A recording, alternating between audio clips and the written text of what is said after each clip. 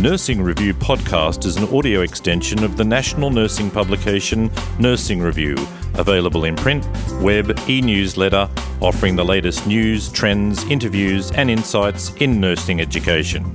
Subscribe to Nursing Review today by going to www.nursingreview.com.au and click on the no obligation 4-week trial subscription link.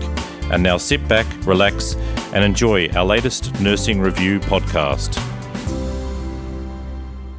I'm Health Editor Dallas Bastian and I'm joined by Fiona Maguire with Youth Cancer Services. Welcome, Fiona. Hi there, thank you. You're an adolescent and young adult CNC at Prince of Wales Hospital. Yep. How does this role differ from ones you've previously held? Well, prior to doing this role, most of my work had been as a registered nurse in a clinical ward area and also as a clinical nurse specialist in those areas.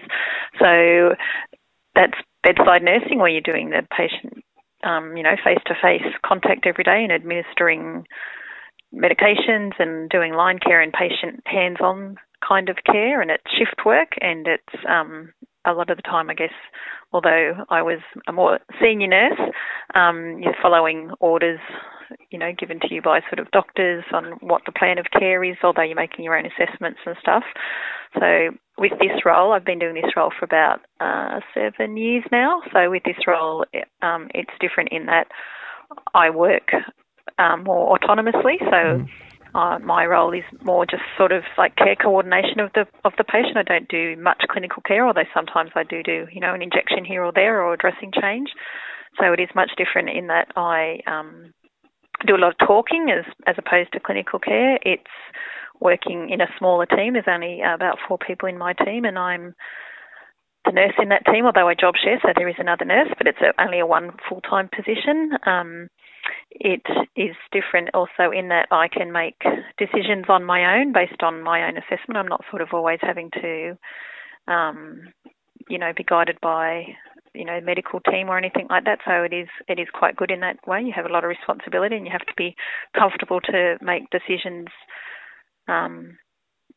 obviously with input from the team, but you're sort of guided by your own experience, and I think that's an important thing as well, is that to be in a position like this, you need lots of experience in nursing, like prior experience. I think it would be a hard job for a new nurse to do.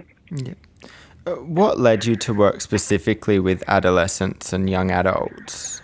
Again, I think I was drawn to this area. I've always liked just the age group, although liked the babies too, but in my clinical nursing in the oncology ward, I've been in oncology for paediatric oncology for about over 20 years, I think. But in that time, I always just enjoyed looking after the adolescents. I like the fact that you can talk to them and that you can sort of, develop a different kind of relationship.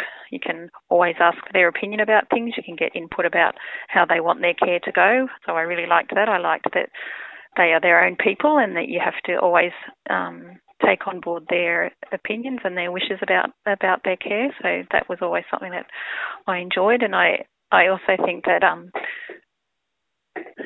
just working with young people has challenges. I think sometimes, as a tiny baby as compared to an adolescent or even compared to an adult, a young baby basically is just, you're caring for them based on, what the decisions the parents make or what care is needed, whereas adolescents, I always liked the fact that you had to really get their input on things. So that really drew me to looking after this age group.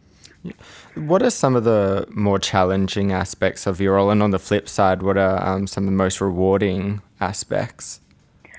Again, I think some of those things can be quite similar sometimes. I find some of the more challenging things can be,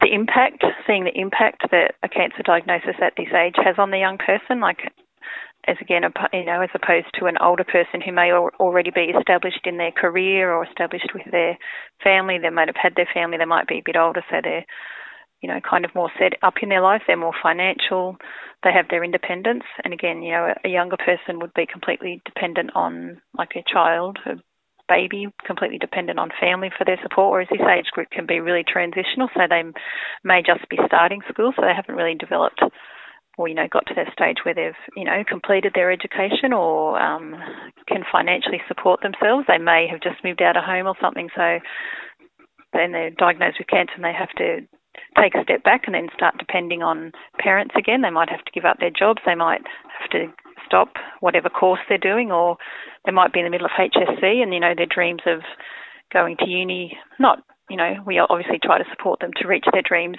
in education as well as vocational stuff, but it all sometimes has to be put on hold. I find that really challenging to see how the young people adjust to that, and to try and still help them achieve what their goals are. That is one challenging aspect, but in some ways it's really rewarding because we see them come through the other side of that and still just really support them to achieve those goals. So I also find another aspect challenging can be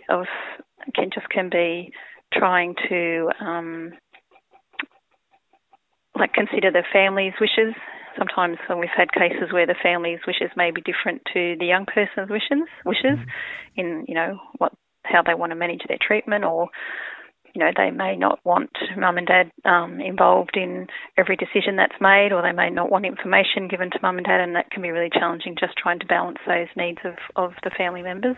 Yeah, so is it a matter of balancing them or a case-by-case basis? It is very much case-by-case, because certainly we have, I could think of two 19-year-old boys with the same young guys, same diagnosis, one who had been in the paediatric hospital system before, so he was a relapse, but same diagnosis at 19, and then another 19-year-old who was a new diagnosis, so he was at uni, very independent. Mum and dad weren't involved in his care at all. He made all his own decisions. He came to all the appointments by himself, whereas the other 19-year-old, wanted parents to stay overnight all the time, and he, didn't really know what even medications he was taking, because it was always mum who was taking notice of that sort of stuff. So it is very much case by case, and I think that is one of the challenges, is that just you really have to be flexible and be open-minded, and what worked with one young person and their family may not necessarily work with the next person, so you really have to just be open-minded to what works differently with each young person. What should a person making a transition into a specific area of cancer nursing or moving from one area to another keep in mind? I think you have to keep in mind that the job that you think you do, that you may be applying for or transitioning to a different role, may not always turn out to be exactly the way you thought it was going to be. Mm-hmm.